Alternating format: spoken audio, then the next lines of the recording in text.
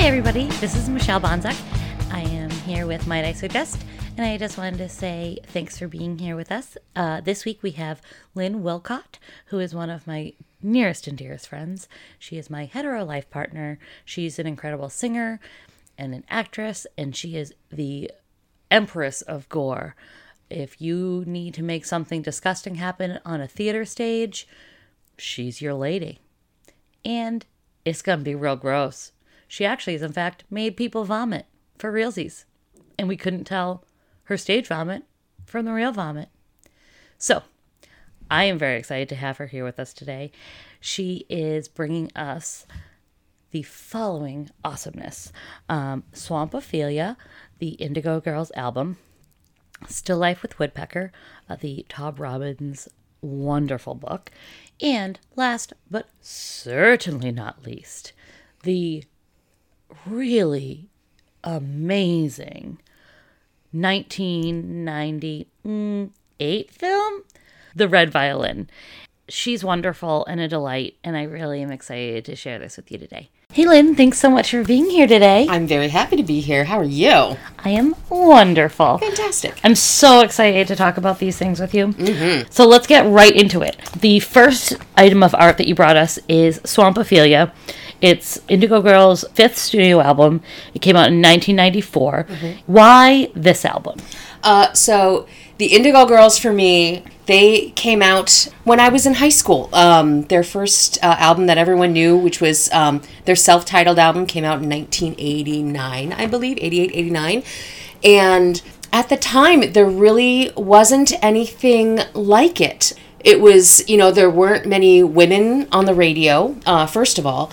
And at the time, in 1988, there was a lot of looking back to 20 years prior, which was 1968, The Summer of Love. And at the time, when 1988 happened, we were, again, kind of at the end of kind of a terrible situation. There was, the Reagan years were kind of destroying inner cities. Our environment was kind of going down the toilet, and there was a lot of looking back towards activism. And also, as a result, pop music was, very bubbly and happy. And then these women came out, and it was 2 women and a couple of acoustic guitars, and they were singing about being active, like making yourself heard in a way that hadn't been heard before. And this is obviously prior to the advent of alternative music, which, a few years later, Nirvana came around, and then, college radio started becoming alternative music, and it became a label. Yep. So the Indigo Girls were kind of fit in this niche that was, nothing that I had really heard before in modern music. And, the fact that 2 women were harmonizing so beautifully with such simple instruments, it just got to me. And I absolutely fell in love with them. So, obviously I was, 17 years old, and they were playing at some, outdoor festival in New Haven, Connecticut, and I'm like, I'm just gonna go. And I looked at them and saw them play, and that was it. Like, they're my favorites forever and ever. The advent of their albums, as their further albums came out, the first album, 2 girls, 2 acoustic guitars. The second album, they added in some drums and some bass. And then the third album, they started adding in other voices and other instruments, like some strings and things like that. And then when 1994 happened and Swamp Ophelia happened, I was so in love with them. I left my office job, walked myself to Tower Records, picked up the cassette, and popped it into my Walkman. And from the first notes of the first track, I was absolutely just blown away, because they had matured so much that their first song wasn't just a couple of acoustic guitars with, an intro of a string or, a drum fill. They had an orchestra for their first song. And I remember walking back to my office and just being so engrossed in the music that I got lost on my way back to work. I turned a corner, I'm like, oh, this isn't where I was supposed to be going. And I knew from then on it was just going to be my absolute favorite album, just front to back. It deals with, further activism, especially them fully coming out and being proud of who they are, especially in the time that, Don't Ask, Don't Tell was coming around. There was a lot of backlash on gay rights. They were still not equal. They could still be discriminated against. Well, and it was still literally 15, at least, years before any sort of federal acknowledgement. Yes. Yeah, and it was still 10 years before Massachusetts by itself. There's a lot of history in their songs. Like one of their tracks, deals with railroads going to Nazi camps. Oh, yes. And how these stories weave back into the fight that's going right now, that was going right then at the time. And then weaved in with that as well are these incredible songs of relationships and loss and feeling, feeling out of place and not fully realizing. And then in the center of this whole thing is this beautiful love song, called The Power of Two. And it's very gay, but it's no matter what happens, we have each other. We're going to be okay because we've created our own family. These minutes of uplift and these moments of loss and this grand musical adventure just makes it absolutely phenomenal. Yes. I concur. So this is one of my favorite albums by them as well. Mm-hmm. And for all the reasons that you listed, I think that for me, I really love when a song is so beautifully woven together. Mm-hmm. And I'm a big lyrics person. Yes. And so as we go through the album, I found myself picking out a lot of different favorite lines of songs. One of the things I didn't realize until we sat down to do this was that I always thought that Amy Ray was like my Indigo girl. Mm-hmm. But examining the songwriting, yes, I'm an Emily girl. Yeah, I love me some Emily. Like her word crafting is just beautiful. And no disrespect to Amy because she is the shiznit as well. But Amy knows how to turn a phrase, and it's just, again, heartbreaking. Mm-hmm. So let's get into the album and just touch on the different songs. Yes. The album begins with Fugitive, which is written by Amy Ray, and is so fucking sad that we listened to the song the other day as we were making Lynn's dope art gallery wall. In preparation for this, we just kind of wanted to revisit it and kind of get back in the flow for today. And we both were like, like 3 seconds into the first song. Yes. I judge albums a lot by how much the first song gets to me. Because if it doesn't open great, how am I supposed to trust the rest of the album? Like, you have one chance to make your first impression on your album. And damn, girls, like, Fugitive is urgent and it is strong and it's, just the lyric that's repeated in the chorus, hide yourself for me. And the fact that either Amy is talking about a lover or she's talking about a friend or she's talking about herself. Mm-hmm. The fact that you have to hide part of your identity to survive. Yes. And it's again soaring and then Emily's harmonies over the top are just absolutely gorgeous. But there is such a sense of urgency on the song. Like, it is a battle song. Mm-hmm. And I love that.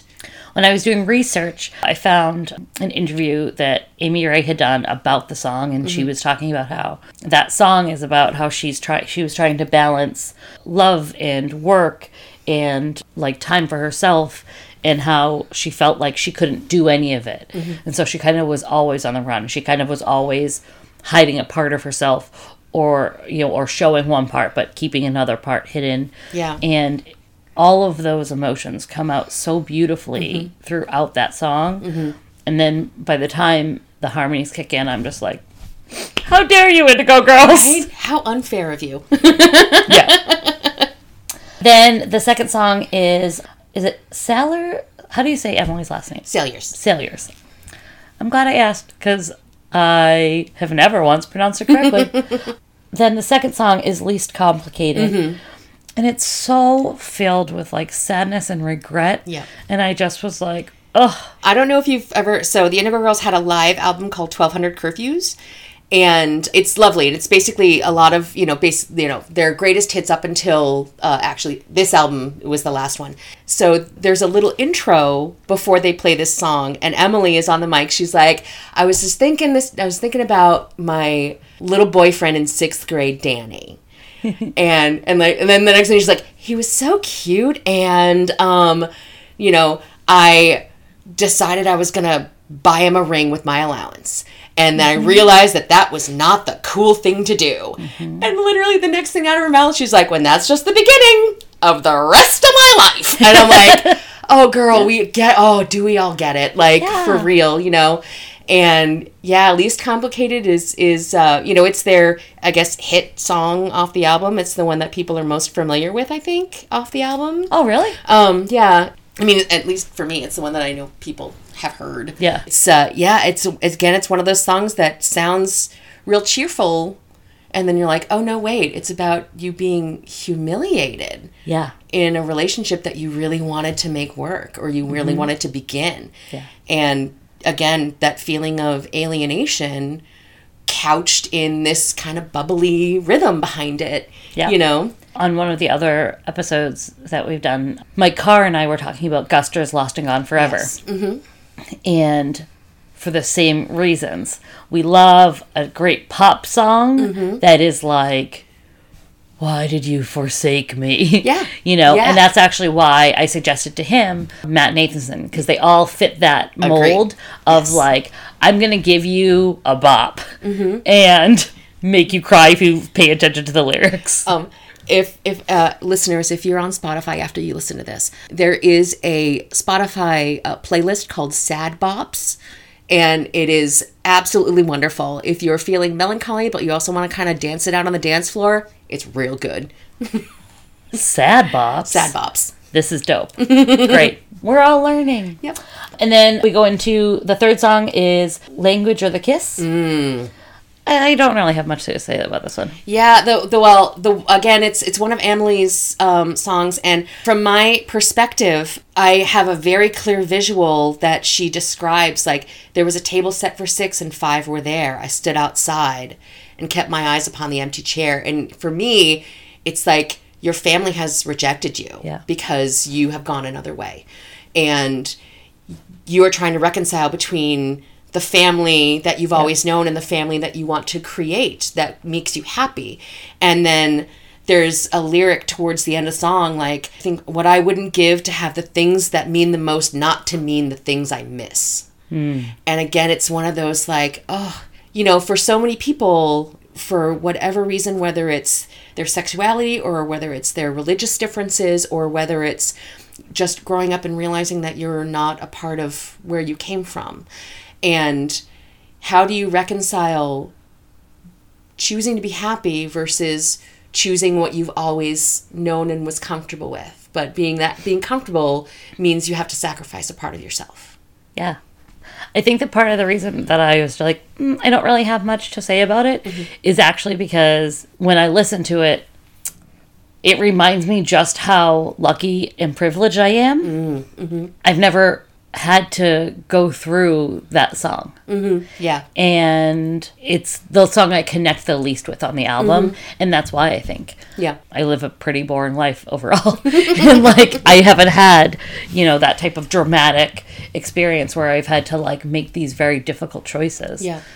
This song, while beautiful and I enjoy it, I didn't feel like I have much to add to the conversation of, like most of the album. For the most part, it's also a very solitary song. Like, there isn't a lot of harmony in there. Yes. It's just at very specific points where you hear the undertone. But for the most part, it's Emily just singing alone. Right. And it adds to the feeling of isolation. Yes, very much so. Fourth song is Reunion. I love so many songs on this album. This is the Amy Ray. And my favorite lyric in this one is, I have no need for anger with intimate strangers and I've got nothing to hide. So this is the song on the album that I remember hearing first. Yep. And I was like, oh, that's a good line. Yeah. Yeah, it opens with the line, I had guards like watchdogs, dogs in a manger. Yes. I could feel the possession. I can feel your something, possession and anger. And I rolled out of there with no one behind me. And it's choosing your own path. And this one, again, is much more of it's sad, but it's also kind of celebratory. Like, you've made the decision and you are not necessarily happy with it, but you've made it and you've chosen your choice. But there's a pride in Yes. it. In I'm strong because I have made this decision. And I love like the little bit of southernism in it because they're from Atlanta. You know, all you pretty pretenders and negligent vendors, aren't you precious inside?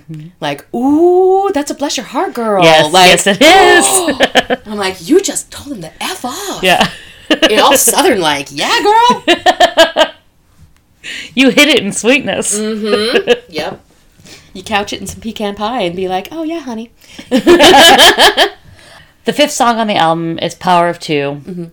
And it's one of my favorite songs of all time from them. It is if you've ever been to an Indigo Girls show, it is a crowd favorite. Yes. The audiences love that one with good reason. Yes. Again, it's a straight up love and companionship song. And it's super gay. And it's lovely. It's the demonstration of love in defiance of tradition. Yes. It's funny because I didn't know, I was like 15 or 16 and very dumb when I first found Indigo Girls. So when I first heard the song, I was like, I didn't even know that they were gay. Like I didn't cross my mind to even think about it. It wasn't until years later that I was like, oh, because I personally have never once cared who somebody is making out with. Right. Unless it's me. If it's going to be me, like, ooh, I care again. But, like, if I can't make out with you, it doesn't matter to me. But so I'd never even thought about it. So coming back around to this song, I mean, it's very clearly, but I love that I didn't know that going in. Yeah. Because it reminds us again, just we're not very different from each other. Like, love is universal. Yes. And who you choose to love is both personal and political at times. Yes. And loving who you love in spite of what other people think. Yes. Is a very loving and political act. And it's a wonderful thing when you've found your person, and no matter what, like, it's you guys. Like, you got it. You two are going to do your thing. It's the ultimate ride or die love song, and I adore it for that. One of my favorite lines is, I'm stronger than the monster beneath your bed, smarter than the tricks played on your heart. And I'm like, oh! Yeah. Yes! Yes. Emily. Because the idea of having someone there in your darkest moments. Yes. To just be beside you, and that's enough, because there's power there. It's just such a lovely and beautiful sentiment to me. Yep. And is what we all should hope for in a partner. Yeah. Yeah. You want somebody who, when they see you at your ugliest, tells you, we're going to be fine. Like, you're going to be fine because we're fine. Yeah. You know, and it's that whole, like, you know, if you look at traditional wedding vows, better, worse, richer, poorer, sickness, health, it is, again, universal. You want to be with someone who is going to see you at your worst, not be like, peace out, I'm out. Like, sorry. You know, who's going to be there at your lowest so they can celebrate you at your highest together. It's very interesting that you bring up wedding vows, because we're going to talk about Tom Robbins' Still Life with Woodpecker, which means we're going to have to talk about your tattoo. Yes. And it's one of my favorite things about the idea of if you ever get married. Anywho, that's a foreshadowing note. The sixth song is Touch Me Fall. It is so different than the rest of the whole album, but especially it's this huge change from the first half. Yeah.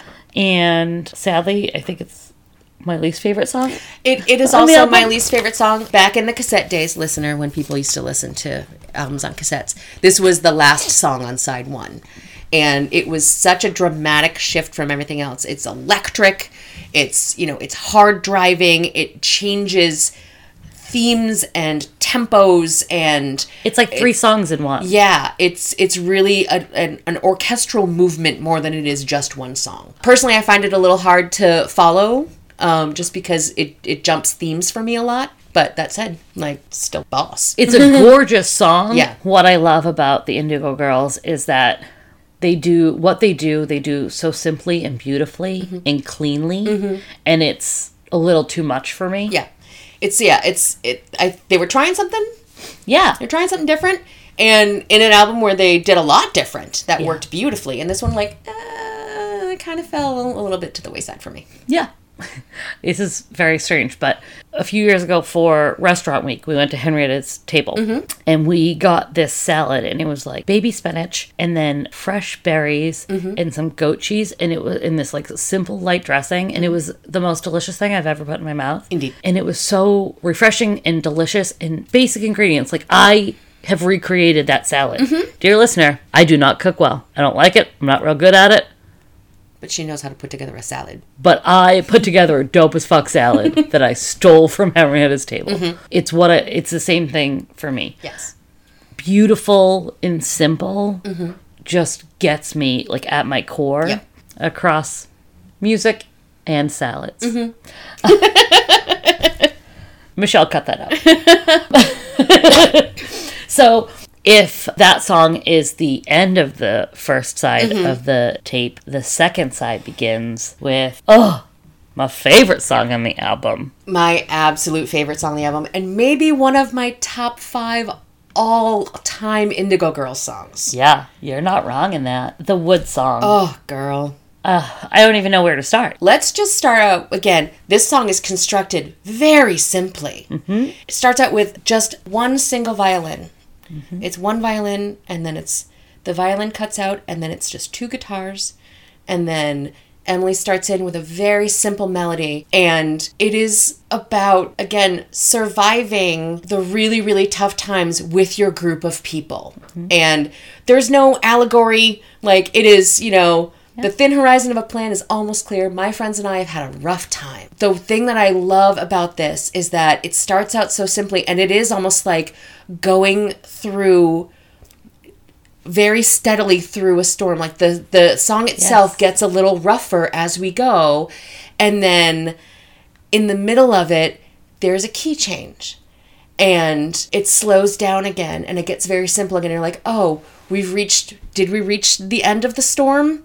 Not quite. No. And what I love most about the song is that it doesn't give you a resolution. It doesn't say we're all going to be great at the end.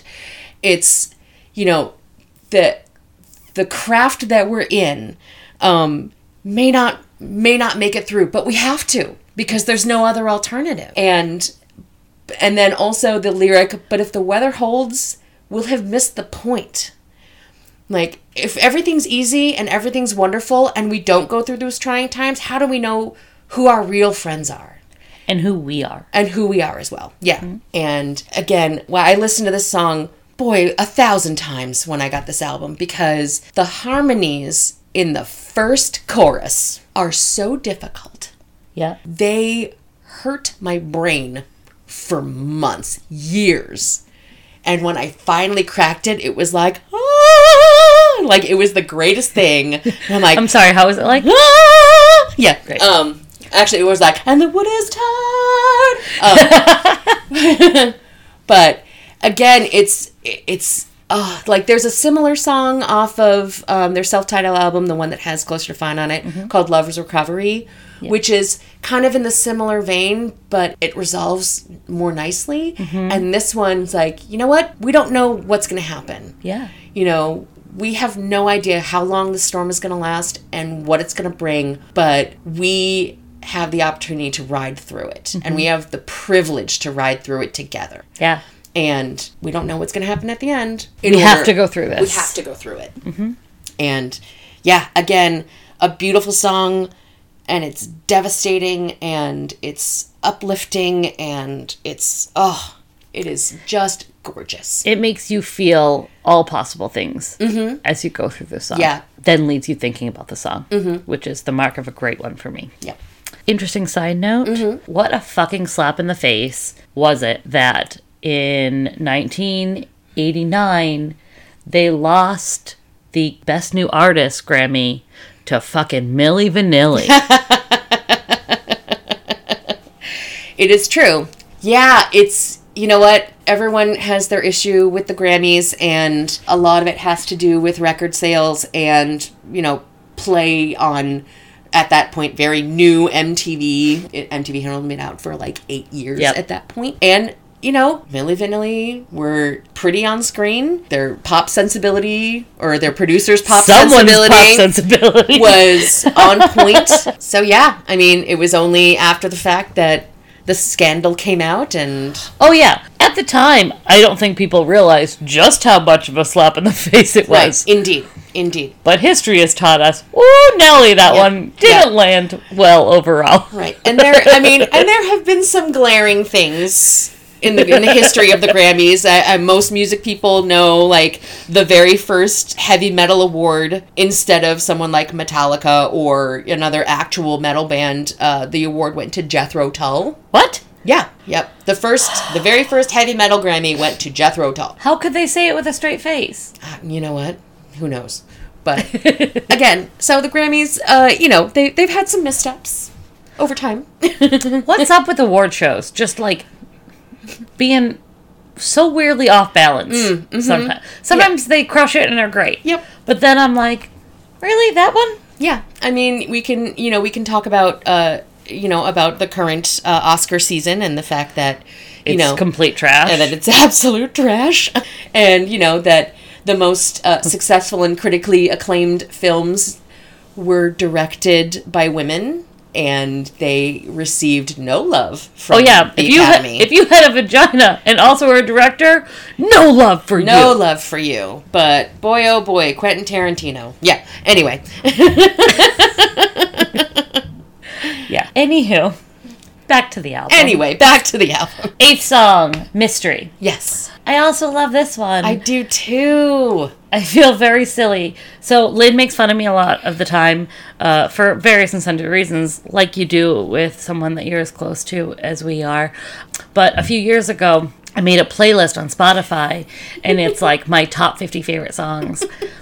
And she's already laughing because she knows how much she makes fun of me about it. But so whenever we'd go driving, whenever a new song started, I'd be like, oh, I love this song. Genuinely forgetting that we were listening to a playlist that was titled it's actually titled My 40 Favorite Songs, and it's 50 songs. Mm-hmm. I'm bad at math. But every song, I was like, oh, I love this song. Right. Otherwise, it wouldn't be on your top 50 favorites list. Yeah, but I feel the same way about this. Like, as we're going through these, I'm like, oh, no, I just keep being, I love it. Mm-hmm. I love it. Because I love this album. Anywho, this song is all about opposites attracting, and my favorite line from this one is, but you like the taste of danger, it shines like sugar on your lips. Indeed. First of all, this song is in 3/4. You know how I love me a waltz. And respect. I take this song a little bit more tragically than you do. I have, again, surprising to no one, Michelle and I have different ideas on romance. Which is hilarious, because Lynn has a boyfriend, and I'm dying alone. So this song, to me, it's like when you are not necessarily obsessed, but you're infatuated with someone who doesn't care as much for you. And there's another song which we'll talk about further on the album, which is much clearer. But this one it's a little wistful, and it kind of captures the way you feel that you think that person feels for you. Do you know what I mean? Yeah. And you're kind of ascribing your feelings of attraction to someone who doesn't feel the same way. And it's one of the, like, for me, it reminds me of, like, that time when you're young, and it's the summer before your senior year of high school, and you have this wonderful human that, comes over, and the hours that you spend together are great, and then when they leave, you're like, I need to see them again right now. And I'm going, like, I can go crazy on a night like tonight. And it's one of those, like, no, I know you're going to be bad for me eventually, but boy, this feeling is so good that I want to hang on to it for as long as I possibly can. Yeah, it's funny because in a lot of ways we see the song very similarly, and then our outcomes are the part that is different. I kind of don't care. I think that the song knows that this is a moment in time together, and we're not the be all and end all for each other. We're probably actually a terrible match in the long run, but like, ooh, this is exciting. But right now, yeah, this is very much the like, oh, you're person right now, not forever person. Yes. And that has its place in time as well, and not beating yourself up over it or regretting that time, I think is actually really lovely and valuable. And kind of being able to look back at it and be like, yeah, that was a moment of really exciting new love. And who cares that you both went away to college and you never spoke again? Right. Like, that summer was so fun. And you learned so much about yourself that you're taking with you. And what you get from it in the long run is what matters. Yeah. There is one lyric in there that I absolutely love, and it's, there are 1,000 things you would die for. I can hardly think of 2. And it's one of those like, yeah, it's not going to work, but right now it works. And oh gosh, I really want it to work just for the next month and a half. Yeah. You know? And then I'm going to get my life together, and then... And then I'll see you at the reunion. Or probably not, because I'm going to ditch it. Right. Yeah. I also love, what I love about that line, too, is that I personally find someone who is passionate to be very sexy. And so I very much connected with the song because it's been a remarkable part of my dating life. And the idea of somebody who is so passionate, who would throw themselves on a grenade for a cause and is so dedicated to feeling something, I think is very attractive. And I'm like, oh yeah, but also like what you realize when you take a step back is you're like, oh, if you care that deeply for all those things, at most I can be one of those other things that you care about deeply. But you can't give me there's what also, I need. you know, that person who's so passionate about things and causes and all of those outside things, but at the same time they're not texting you back, you know, because they care about all these things, but they can't devote that same kind of energy to being in a relationship with you. And the fact that, you know, if you know, again, it's the obsession and the infatuation, but it's not real, and you know, and again, have fun with it. And everyone's got, like, you know, the guy they met on vacation, or, you know, the girl that, you know, they met in a cafe backpacking through Europe, or, you know, like that. The guy you spent a summer hanging out with, even though he was complete trash. Exactly. You know, like, just, it's one of those, it's more of a situational relationship than an emotional relationship. You know, like, it's couched in, like, oh, this is everything else that was going on at the time that made this particular summer wonderful. But then when you come down to it, like, oh no, that guy was trash, but oh my God, I had so much fun doing everything else that he happened to be a part of. Yeah. I had no idea we were going to talk that much about mystery. But I'm very into it.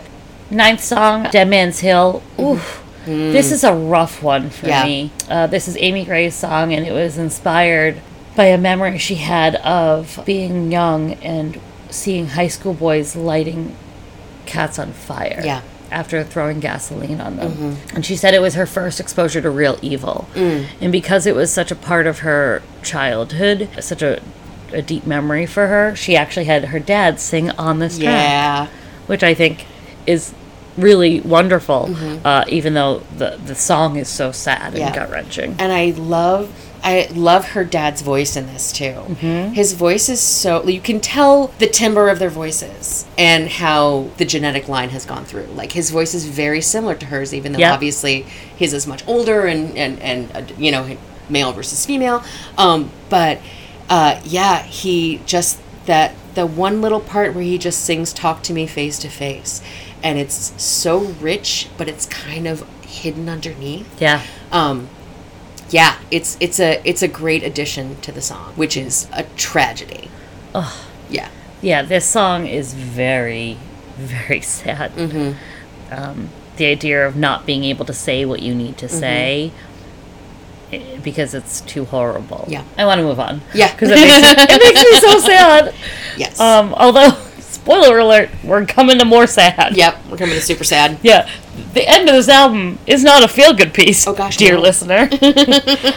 So, the 10th track is Fare Thee Well. Yes. Which I believe is the song that you were connecting with Mystery. Yes. Yeah. Yes. Yeah, your last dramatic scene against a night sky stage. Oh. Yes. The way that she weaves this terrible breakup together is just so gut-wrenching. Yeah.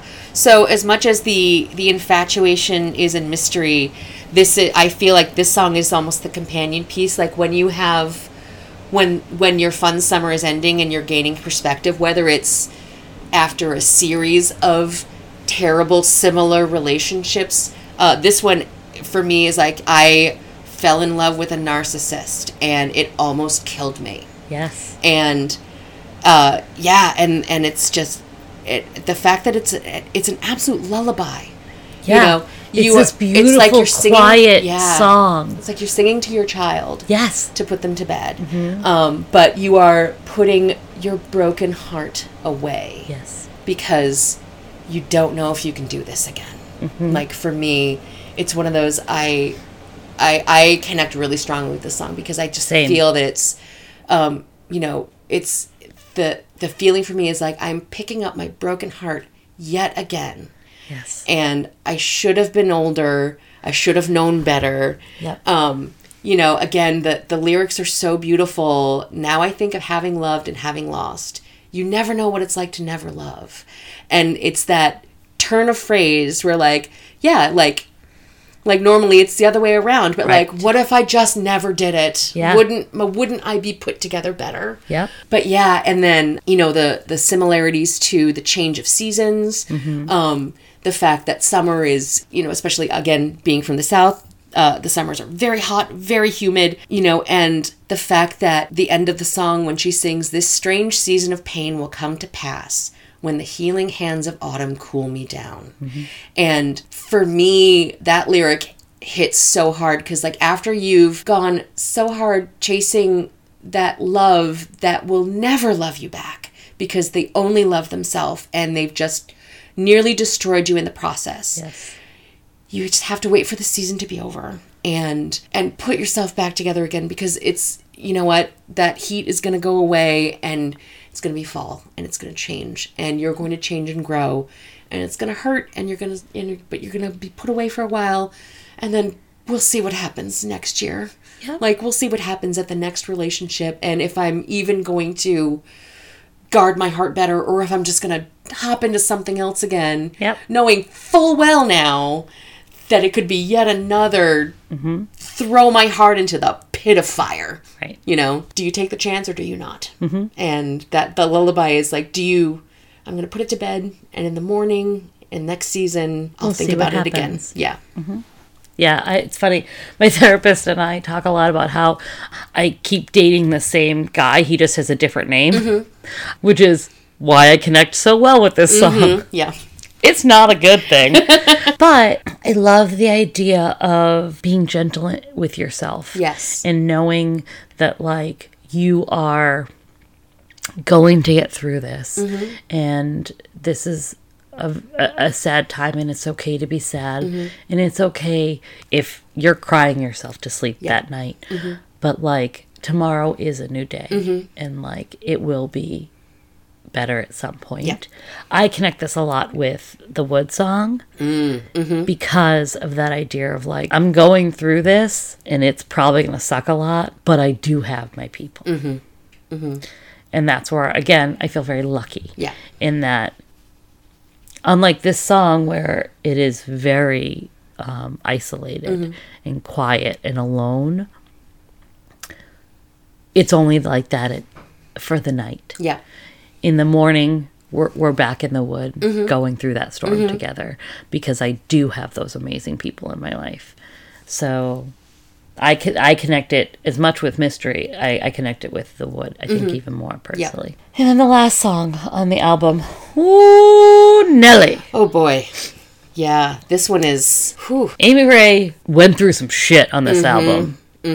And it was really interesting because I think that her songs on the album are more outward facing. And I think that Emily's are much more inward facing for this particular. And it obviously it changes on different albums and stuff. But this Train Revisited, she actually said she was really scared and nervous about putting the song on the album because of the content. Sure. So it's about, the song at its core is talking about the trains to concentration camps and how homosexuals were put on, were being killed, and the treatment of, and honoring the memory of that group of people, in addition to what we normally think of when we think of the Holocaust, which is Jews, just sheer volume. Yeah.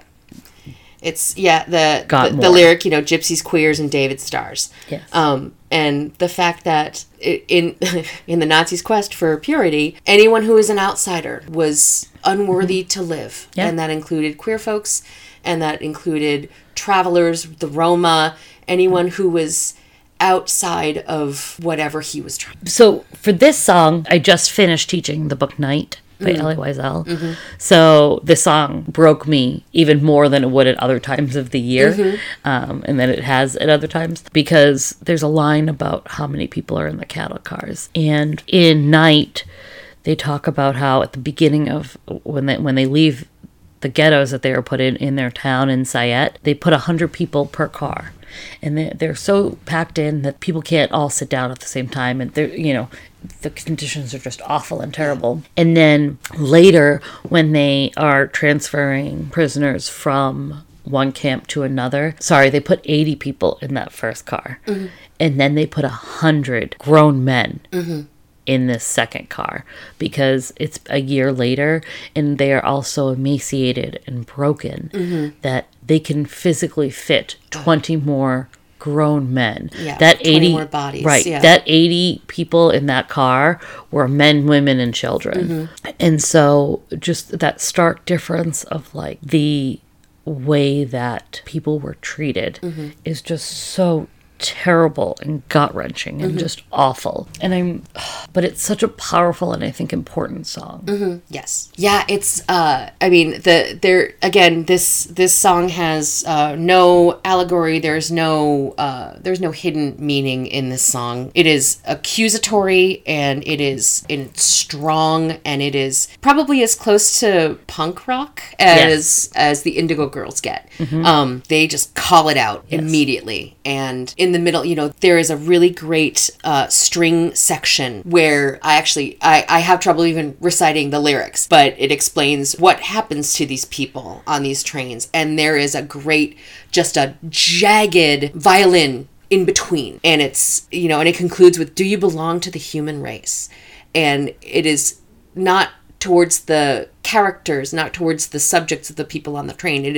They are saying it straight to the folks who believed that this was okay. Right. And who allowed this to happen. And again, and because it wasn't one person, it was a number of people, and it was thousands who believed that even if it was, I was following orders, or, this is what I had to do. You have to cut a part of yourself out to believe that another human doesn't deserve to exist. Yep. And just the savagery, it's unbelievable. And I do love this song for just putting it straight out there. Yeah. No niceties, no nothing. It is just, it's devastating. Yeah. When I'm teaching Night, we talk a lot about how someone could do this to someone else. And there's a part in the movie Swing Kids where it shows the Hitler Youth in their training. And they're in this lecture hall, and they're showing a propaganda video. And the propaganda video is hundreds of rats coming up through a sewer, and they're talking about Jewish people. Yes. And they're equating them together. And my students, who I know people talk a lot about kids in that, like, you know, they're always on their phones and, you know, they're disconnected and stuff. My students had the most incredible conversation equating propaganda films for the Nazis so that they could do what they did to people with cyberbullying. Yes. We had this amazing talk about how when you are, and this is a few, like 2 years ago, so it was even earlier than, I feel like there are so many trolls everywhere on the internet now. Dear God, yes. But the idea of, like, you become faceless and so you can disconnect yourself and you aren't culpable in the same way as if you're doing it to a person face to face. Yep. Oh, yeah. And the fact that large groups of people who all have the same belief feel that if they all are doing it, it's not you against me. It's this group versus this group. Right. Like, for those, again, listeners, if you are the type of person to be like, kids are always on their phones and blah, blah, blah, I suggest you listen to a kid, especially teenagers these days. The kids are all right. Yeah. Let's be serious. They are smarter and more savvy than we ever were because they have to be. I mean, don't get me wrong. They're also still pains in the booty. Of course they are. Because they're teenagers. Right. Well, more importantly, because we're adults and we don't trust them. Well, but also, every teenager is a pain in the butt. Oh, it's the definition of being a teen. Yes, exactly. Yeah. Teenagers are a pain in the ass. But they are also really on the ball, and to just dismiss them out of hand for using technology to stay connected and to find jobs, to read the news, you know, and the thing that gets me so terribly now, like my older relatives who keep posting this crap on Facebook about how nobody's learning cursive anymore. And I know this is a super aside, but and like nobody knows how to tell the time on a clock anymore. Yeah. And I just really want to be like, you didn't decide to learn how to ride a horse and buggy. Like, technology is passing you by. But also, you got a Facebook account 3 months ago. Exactly. Yeah. Yeah. You can't blame the younger folks for not learning something that has no reason for them. Yeah. Like, I will quick say, I do believe that cursive belongs in the curriculum still, because so many important works of the past are written in cursive, and if you want first documentation, it's important. Yeah. Well, so you can read it. Well, at the same time, are we forcing kids to learn cuneiform or hieroglyphics or whatever other ancient languages there are? I'm going to put it into the curriculum that we're going back and doing hieroglyphics. Yeah, girl. Yeah. I mean, there are so many things that kids... Although, isn't that what emojis are? Yeah, pretty much. We're doing it, baby! Well, that's the thing. Like, you know, at the same time, they disparage, like, oh, these kids don't know how to write in complete sentences. They're using emojis and this and that and the other. This is their language. And you're being left behind, boomer. Accept it. Like, stay home with the cursive. Whatever. Why do you hate cursive so much? I don't hate it. I think it's beautiful, but I just don't think it's useful. Like, I don't believe that hanging on to cursive writing means that our society is saved. Oh, no. And that's what they're ascribing it to. It's that same thing, like, oh, if things are so much better when kids wrote in cursive. Like, no, it wasn't. Yeah. Things were terrible. Yeah. Kids type now, and they're smarter. Yeah. So, and faster. So, you know what? Yeah. Also, when cursive was, like, a really big thing, people died at 24. People were writing with quills and shit. Right. Like, so, anyway. Don't get me started on how much I want to bring back quills. That was dumb.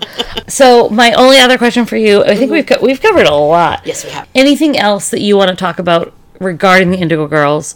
I think that they're wonderful and amazing. I was lucky enough to meet them once, and they were just so kind and lovely. I was working at a nonprofit, shout out KJ, called Rock for Remedy, and we were doing raising money for the food banks. Not only did the women give us a whole bunch of signed merch to like raffle off, at the end of their show they also were like, and make sure on your way out, if you have any money left over after you bought your drinks tonight, give it to the ladies at the entrance. And literally, we didn't have enough bucket space for how wonderful and kind everybody was. Not only are the Indigo Girls wonderful, their fans are phenomenal. They're the sweetest, kindest people. Absolutely fantastic. I have 2 Indigo Girls stories that are my faves. The first one was probably around this album, and they were playing at Indigo Girls were playing at Harbor Lights, I believe, and I didn't have enough money to get a ticket. So I'm like, you know what? I'm just going to walk down to Harbor Lights. I know what they look like. I can stand outside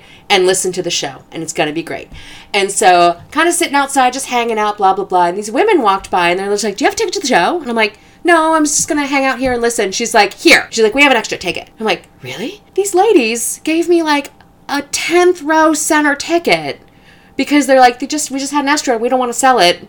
Yep. We'd rather give it to you because you are going to enjoy it. I'm like, that's wonderful. And it was no nonsense. They're just like, here, just take it. Yep. You know, not like, buy me a drink or do something, blah, blah, blah. Right. They're like, nope, we have an extra, you need one. Hey, here you go. Right. You're the person here who clearly is most excited about this show because you're willing to sit outside of it. Yes.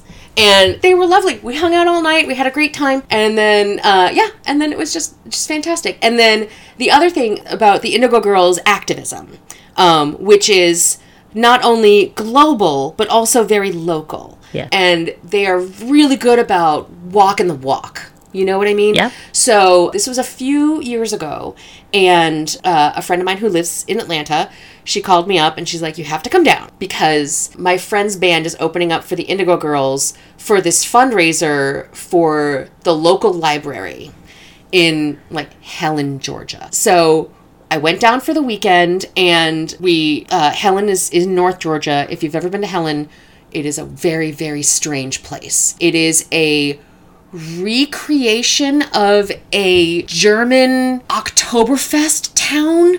Like, there's lederhosen and beer halls, and the architecture is super strange. If you've ever seen the television show Atlanta, there is an episode in season 2 called Helen, which it's absolutely amazing. It is the weirdest place, but we had so much fun. But then the Indigo Girls are playing a fundraiser literally for the local library of this town. And the show is in the baseball field out in the outskirts of town.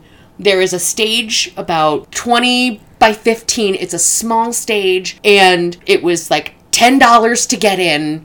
And it was a 2-day festival, and like they kind of slap the wristband on you, and they're like, we're going to leave it loose, so if you want to give it to somebody for tomorrow's show, if you're not going to be here. And you're like, yeah, okay. And the Indigo Girls played for 2 hours on a baseball field. For a library. Yeah.